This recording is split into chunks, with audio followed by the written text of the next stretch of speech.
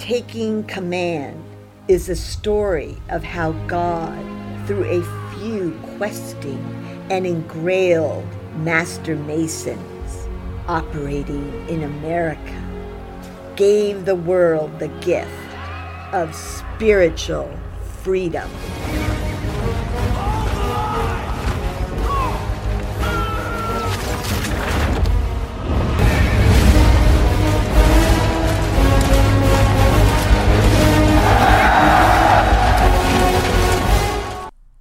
Scene 63.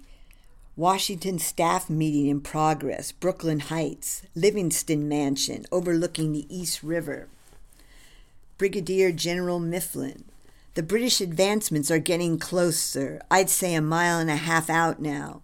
We'll have to fight or retreat. If the order is to retreat, my Pennsylvania regiment and myself will be your outermost rear guard.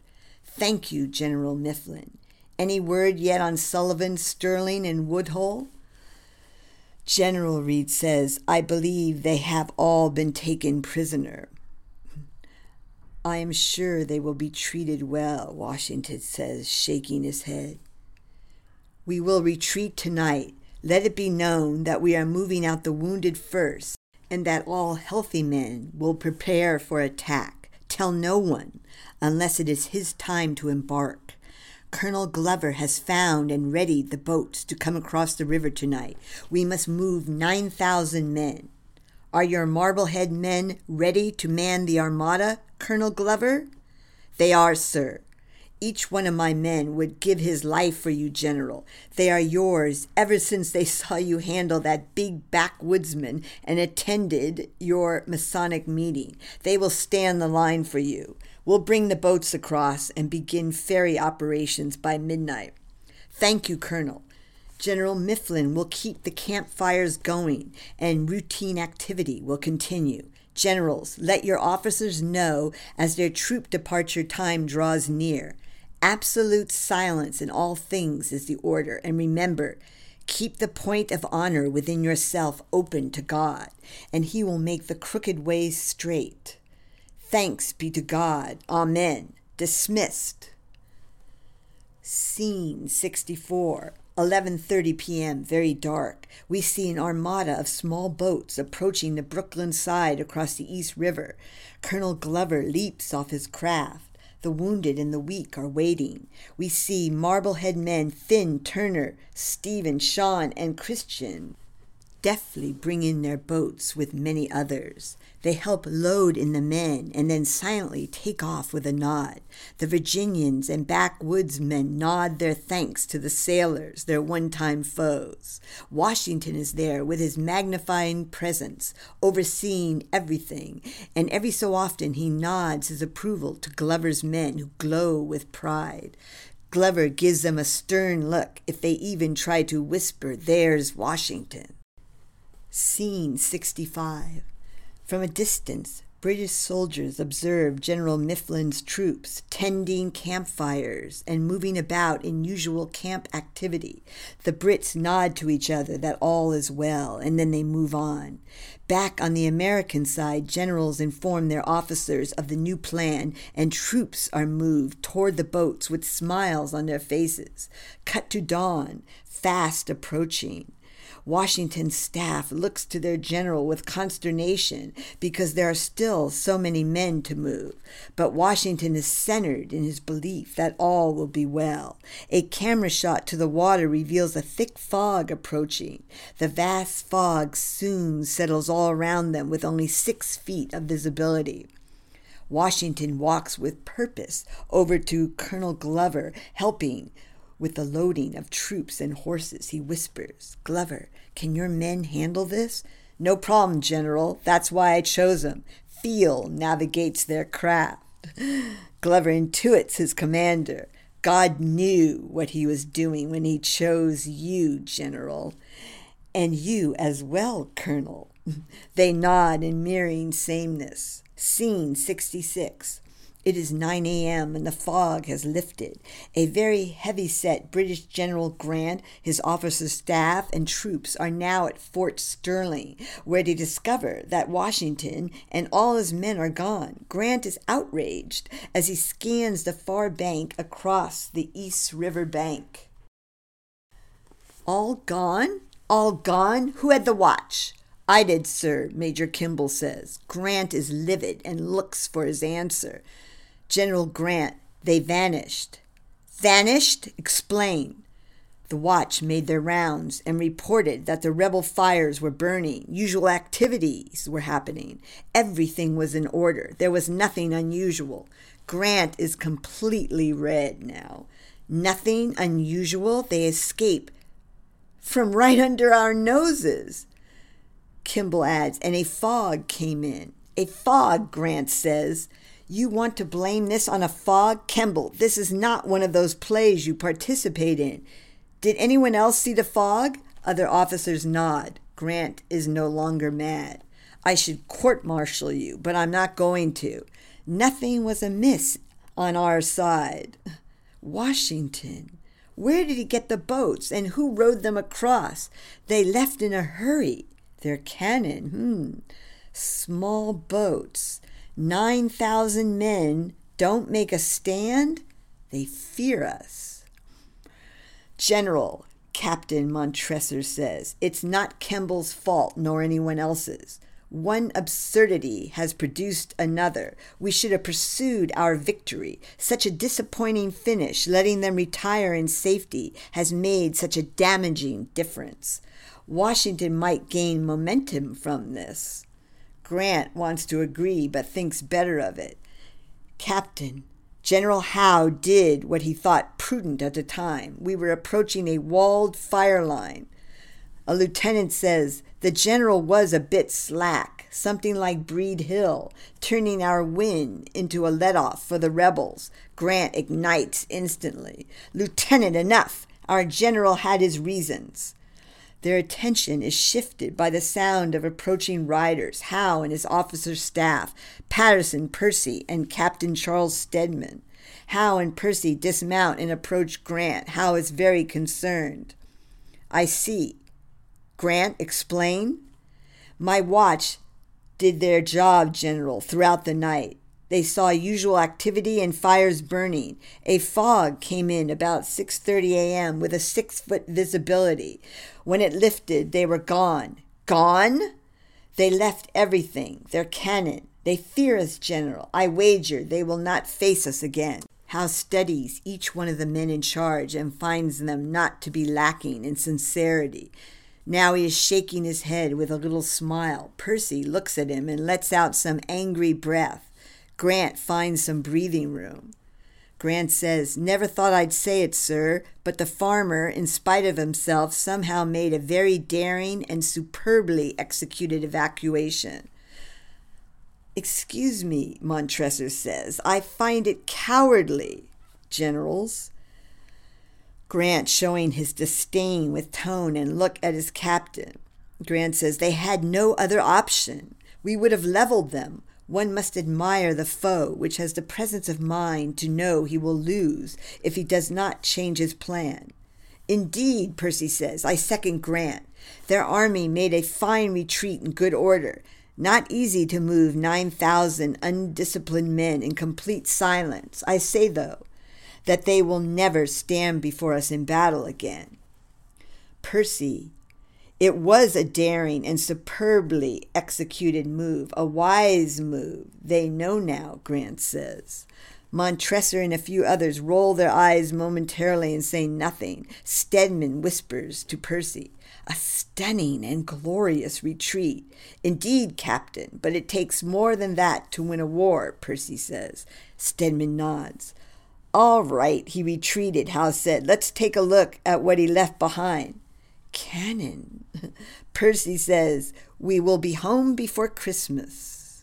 Scene 67. We see British officers in camp walking into bigger white tents for a Masonic field lodge meeting.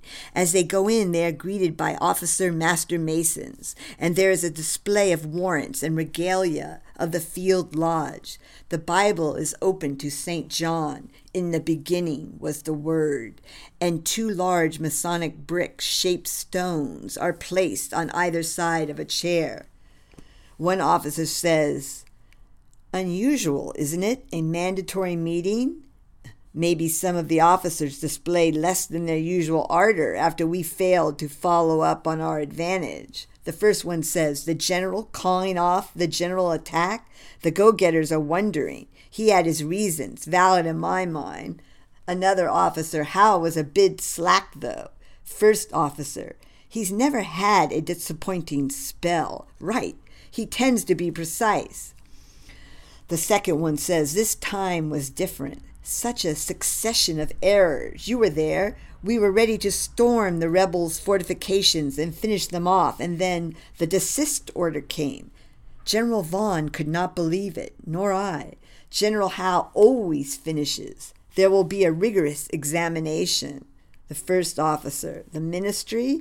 The second one nods. "He had his reasons, I'm sure of it.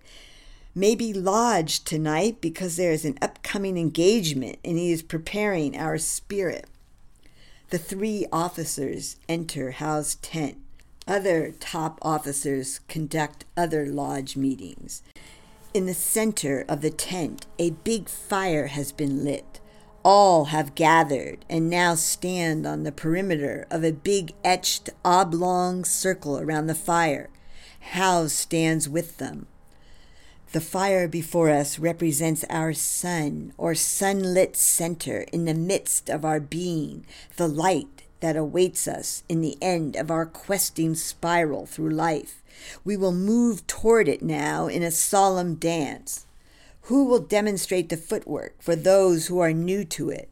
2 officers raise their hands, and then, in sync, they step forward with the left foot.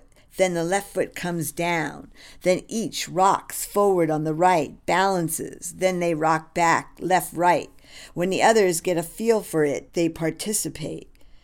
When Howe determines that the feeling is there in the motion of most of them, he calls a stop.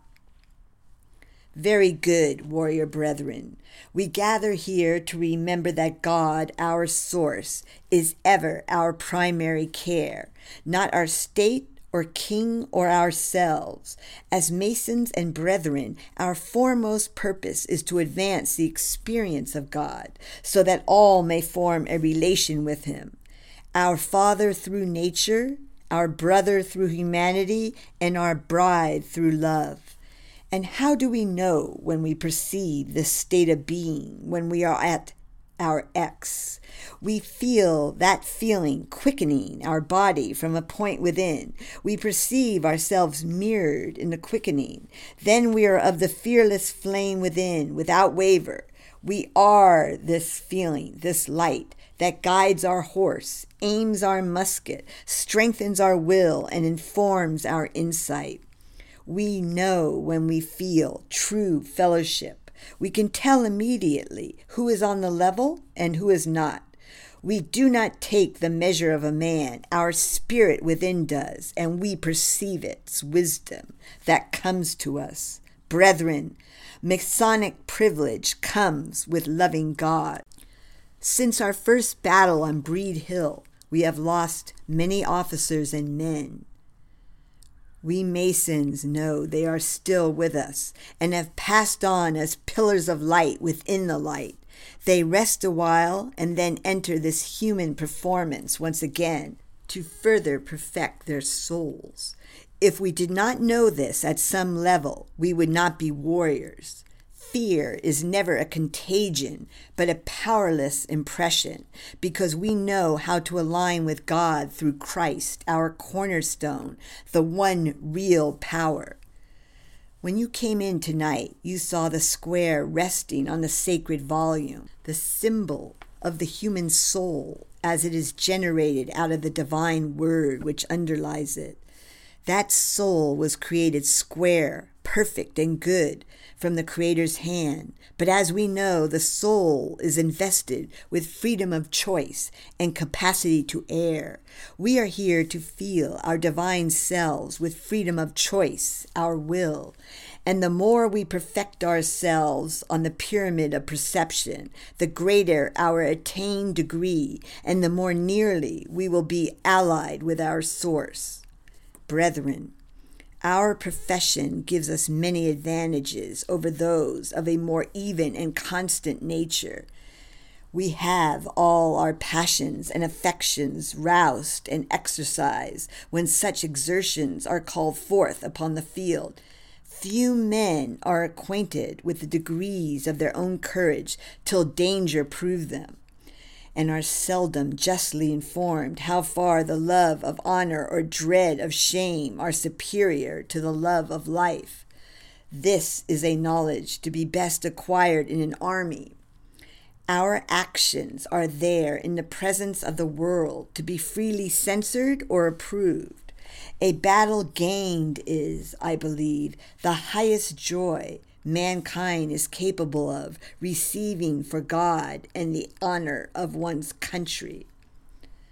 Now, who amongst us has experienced the slowness, the difference in time and the fullness that is both you and not you?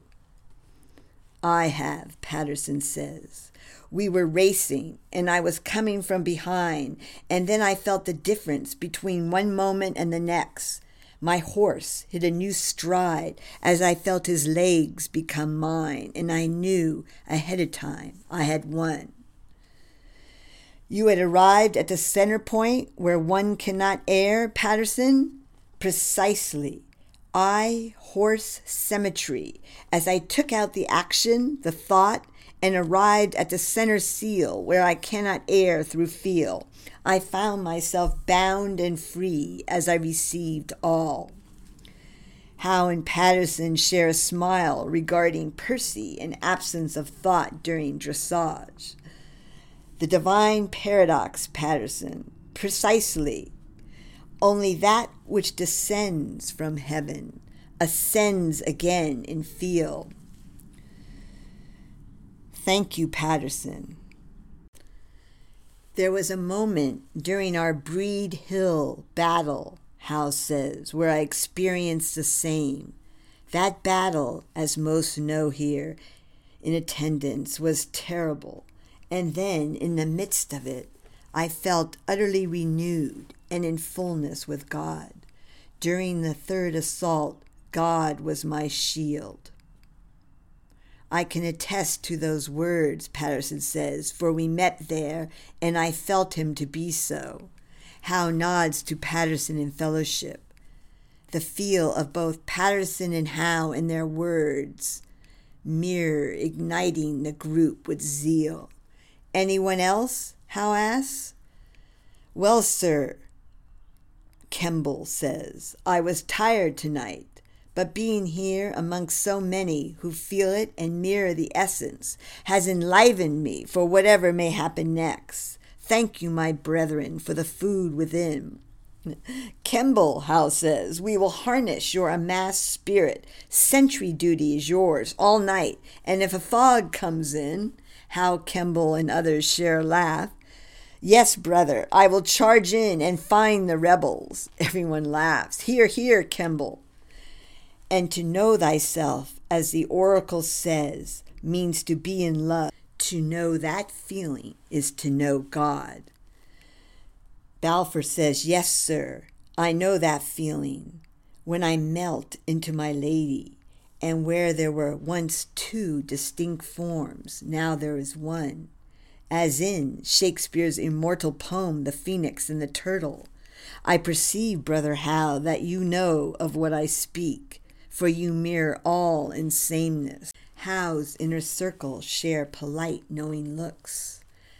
I agree on the whole, Brother Balfour. Well, we have come full circle, for I feel our seal of circumcision at X marks the spot. In this moment of mirroring spirit, we love God more than self. All are one. Thank you, my brethren. This is the feeling we quest for at all times. It keeps us alive on the battlefield and enriches every part of our life, for it is life, God's life, and then we are free to play at life in God. Hear, hear. Gentlemen, now that we are all where we want to be within our fellowship feeling, please bow your heads for a closing prayer. All bow their heads.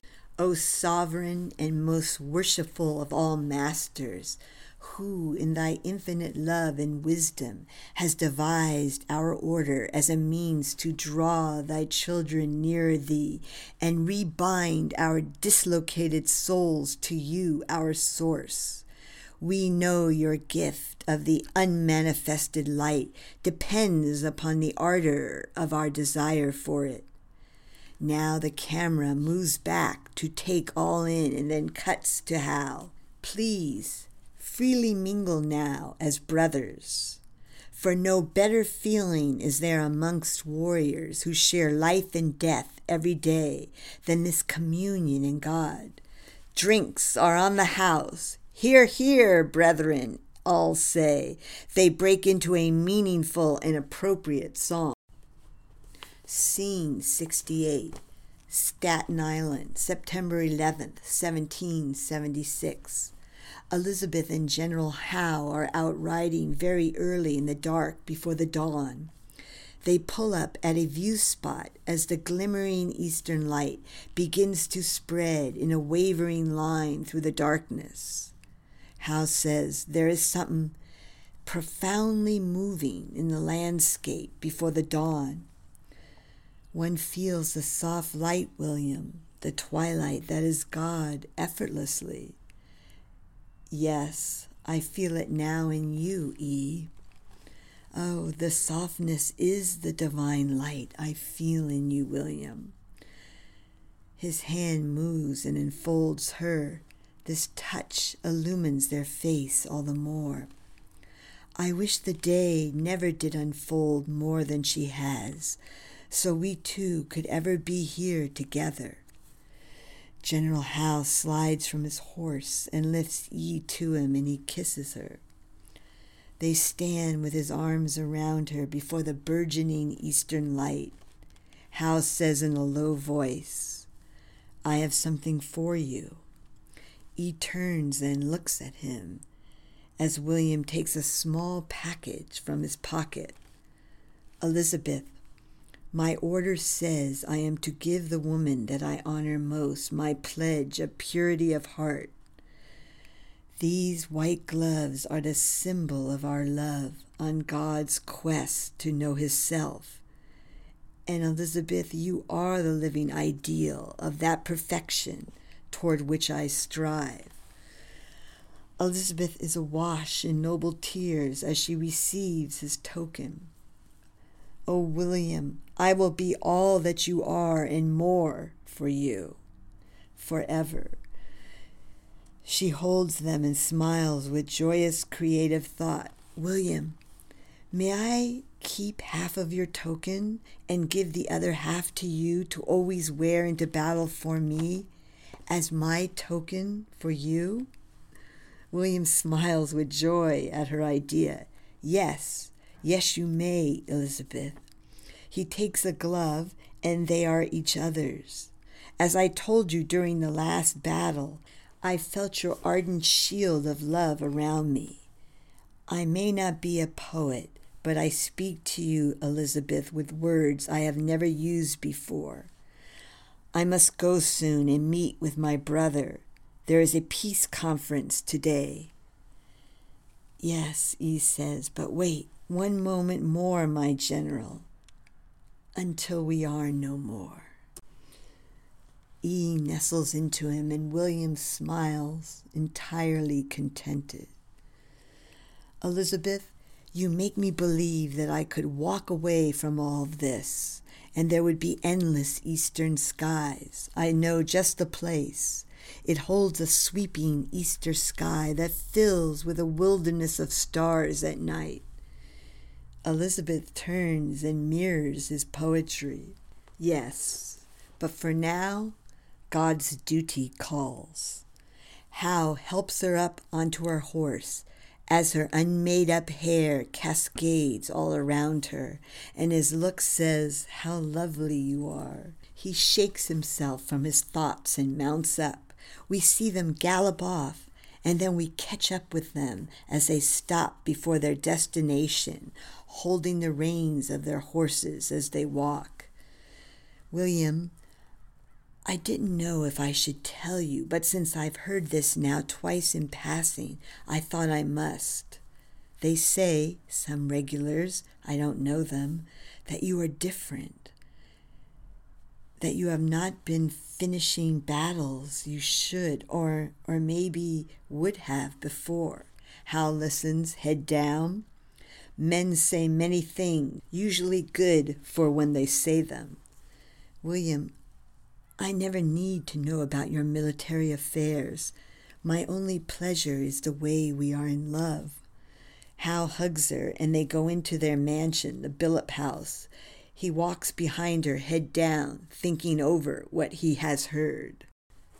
Scene 69, same day, 9:30 a.m. General Howe and the Admiral in the Billop House. They meet before the next peace delegation from the Continental Congress arrives. The Admiral says Franklin, Rutledge, and Adams will be arriving in 45 minutes. "I think it best that I am not in attendance," the General says. "Not in attendance? You were all set to attend last night." "It has come to my attention that doubt is already being cast on my seemingly cautious and practical action of late, Robert. More specifically, that I am not finishing battles. You have ever worn the outward show of peace, Robert. Be so still. My non-participation will demonstrate that I have less interest in peace as I continue to maintain a discreet and dignified silence on these matters. You will continue to play both parts, war and peace, and I, war for now. Otherwise, the ministry will grow more suspicious than they already are by my delays. It is rumored that General Burgoyne, who is still in England, has gained the patronage of Minister Germain, and through him the favor of our cousin the king. This may be why my requests for reinforcements go unanswered." "Point taken, General. Burgoyne, never one for fellowship or our guiding principles, is ever looking for his next advantage. But you do intend to listen and watch the conference as best you can from some vantage point." William nods. The Admiral continues, "As we discussed and you divined, Franklin will be passing as much subtext in words and feel as he deems possible while in the presence of, as I hear tell, non-seeing nor feeling John Adams, who is not a Mason. I will do all I can to make our intentions going forward subtly clear, that this is a time for America to rise like a phoenix with God's principles in play, and together, with their will and persevering zeal and our continued resistance to any will but God's, we will prevail. It comes to me with clarity from within, Robert, that my absence is needed. You will represent us, and if Franklin perceives your hidden meaning, he will convey his findings to Washington. Soon there will be four in play, if all perceive God's subtle inward intention. Good luck then, brother." "Thank you," the Admiral says, "though luck has little effect now when I am but a messenger and God is in command." Scene 70. Admiral Howe is waiting near the shore, ahead of his ceremonial guard, as his guest's launch strikes ground.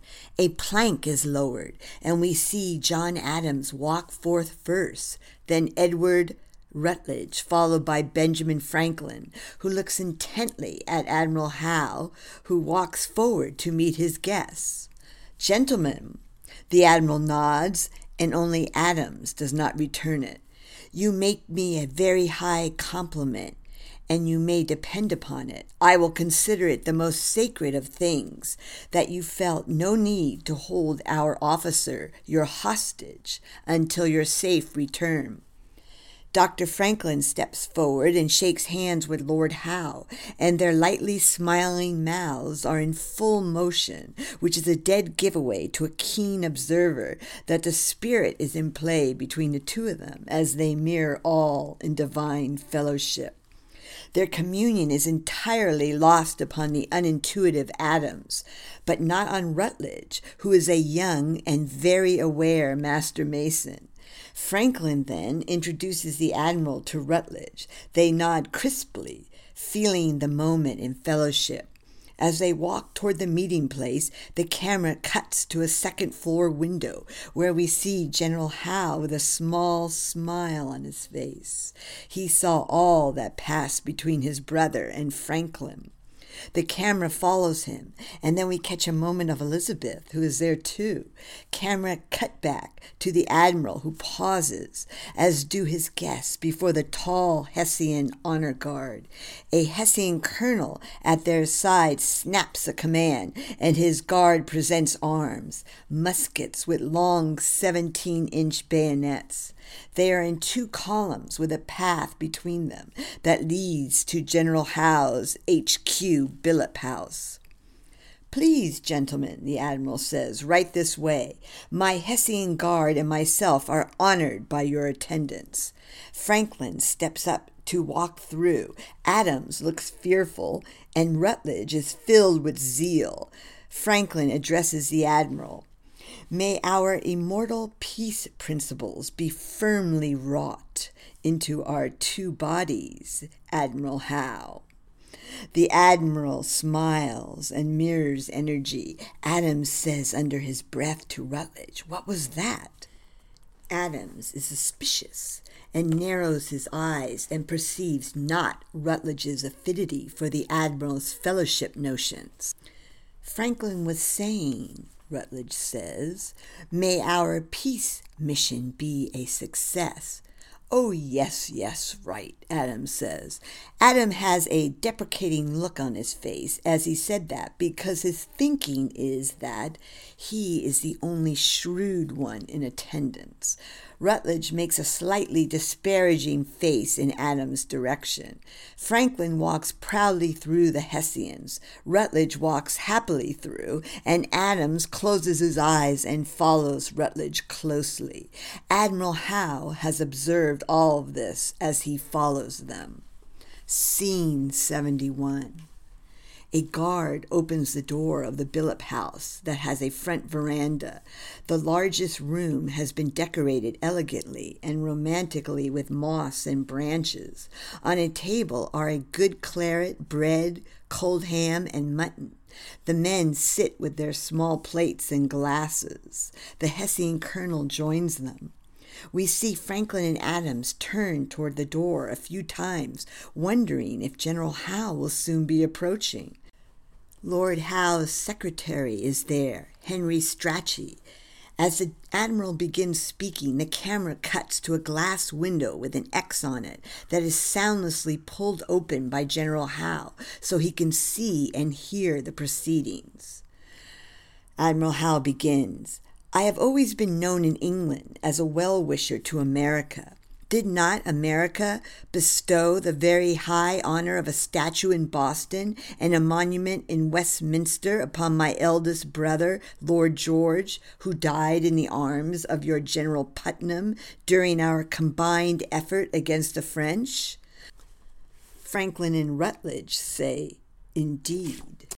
The 2 of them nod, while Adams shows his lack of respect for honor and bravery with a roll of his eyes, which the Admiral observes.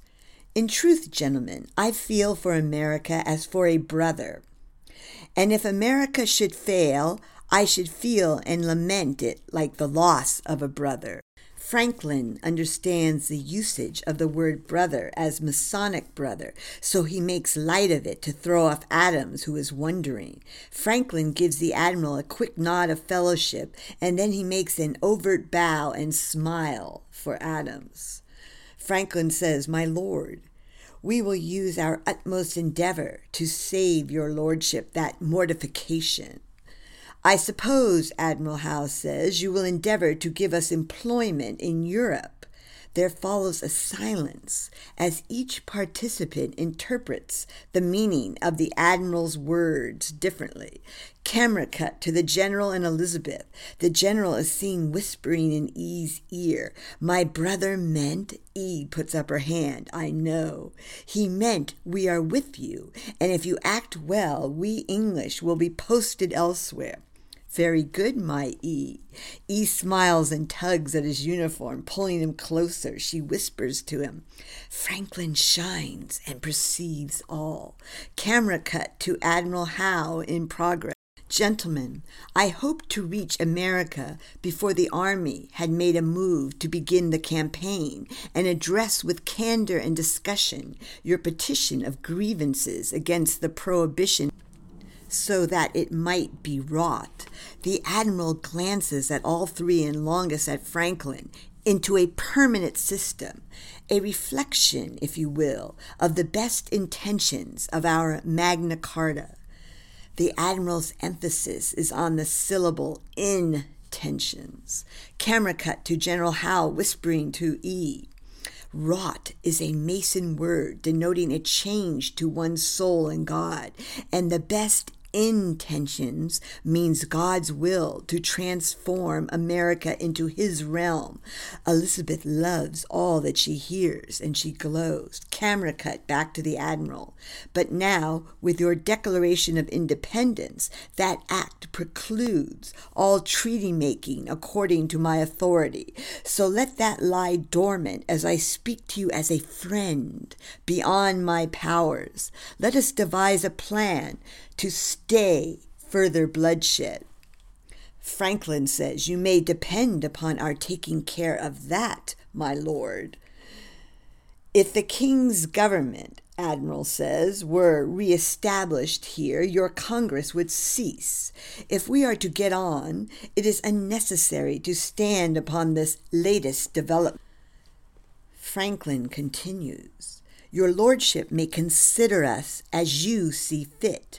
We are, on our part, at liberty to consider ourselves in our real character." Admiral Howe is smiling and nodding. He knows Franklin speaks of the liberty of his soul, while he, himself, is partially under state control. Franklin says, "Laying all show aside, let us speak as friends." Camera cut to the General and E. The General says, "Look at Adams. He hates the word friend, a born politician. No fellowship and no feel." Camera cut back to Adams. "Your lordship may view me in any way but a British subject." Admiral Howe now, in a very aristocratically styled put-down, says, "Mr. Adams is a decided character. The subtext, which Franklin catches, is there will be no change to Adam's soul in this lifetime, for he is narrow-minded, not of God's expansive, creative, one mind." Rutledge says, "I think with Dr. Franklin that the conversation may be among friends. I am here to restore peace," the Admiral says, "in an advantageous way to Great Britain and the colonies. You know, gentlemen, that we expect aid from America. Our dispute seems only to be concerning the mode of obtaining it." Franklin speaks. "Aid we never refused upon requisition." Franklin, lifting his eyebrow, smiles yes to the Admiral. Subtext, "I get the drift." Camera cut to E and the General. The General says Franklin perceives all. Camera cut back to the meeting. Franklin continues, "Nevertheless, this conversation, if productive of no immediate good, may in effect be of service at a future time." Camera cut to E and General Howe as we see the two of them thoroughly engaged in listening. E says, "Darling, Franklin is in play. I can feel it." "Indeed," the General replies. Camera cut. Franklin is speaking. As your lordship has no proposition to make to us, give me leave to ask if we should make propositions to Great Britain. Not that I know or am authorized that we shall, you would receive and transmit them? Franklin looks at the Admiral in such a way that says, we will pass secret letters to each other. Cut to E and General Howe, who look at each other, and she mouths the word, voila. Cut back, the Admiral now with measured mirth and a very hidden smile. I do not know that I could avoid receiving any papers that should be put into my hands, though I am doubtful of the propriety of transmitting them here. Still, I do not say that I would decline doing so. Camera cut to Ian Howe. Howe speaks. Finito. Franklin is with us. Elisabeth offers the general her hand. He pulls E to him instead, and they kiss. Camera cut back. Admiral Howe speaks. Gentlemen, thank you for attending. Please refresh yourselves at the table before your journey back. It was a pleasure to meet with all of you. Adams in a low voice to Franklin. The Admiral did not mean me, and what a waste of time. Washington was correct. One peace meeting was enough. Franklin's face registers that Adam is not wise because he does not feel God, and he is a social simpleton. Franklin says, yes, Adams, yes. Shall we partake? No, you partake, Adams says. It's a long journey back, Franklin adds. Adam thinks about it. Why not, since you insist? Camera cut to E and the general. She motions to the general to watch. They see Adams head to the table, and he fails to see Franklin's quick fellowship nod in wisdom to Admiral Howe, who returns it with a deep smile. Camera cut to E, who looks at General Howe with eyes wide in suppressed laughter and fun at Adams' expense. Wow, she says. General Howe on the level now with E. Elisabeth, all mirth aside. Remember, no one can know ever, and not my brother. He has never been in love, though he is endlessly faithful. He would never understand what we do here today. Do you be silent upon it. E clears herself of gaiety. I am with you, on the level in God's design. The general nods and enfolds her. William E. says, always know my soul can never deny yours, for there do I find our beloved God. E moves apart from him and crosses her arm in X marks the spot.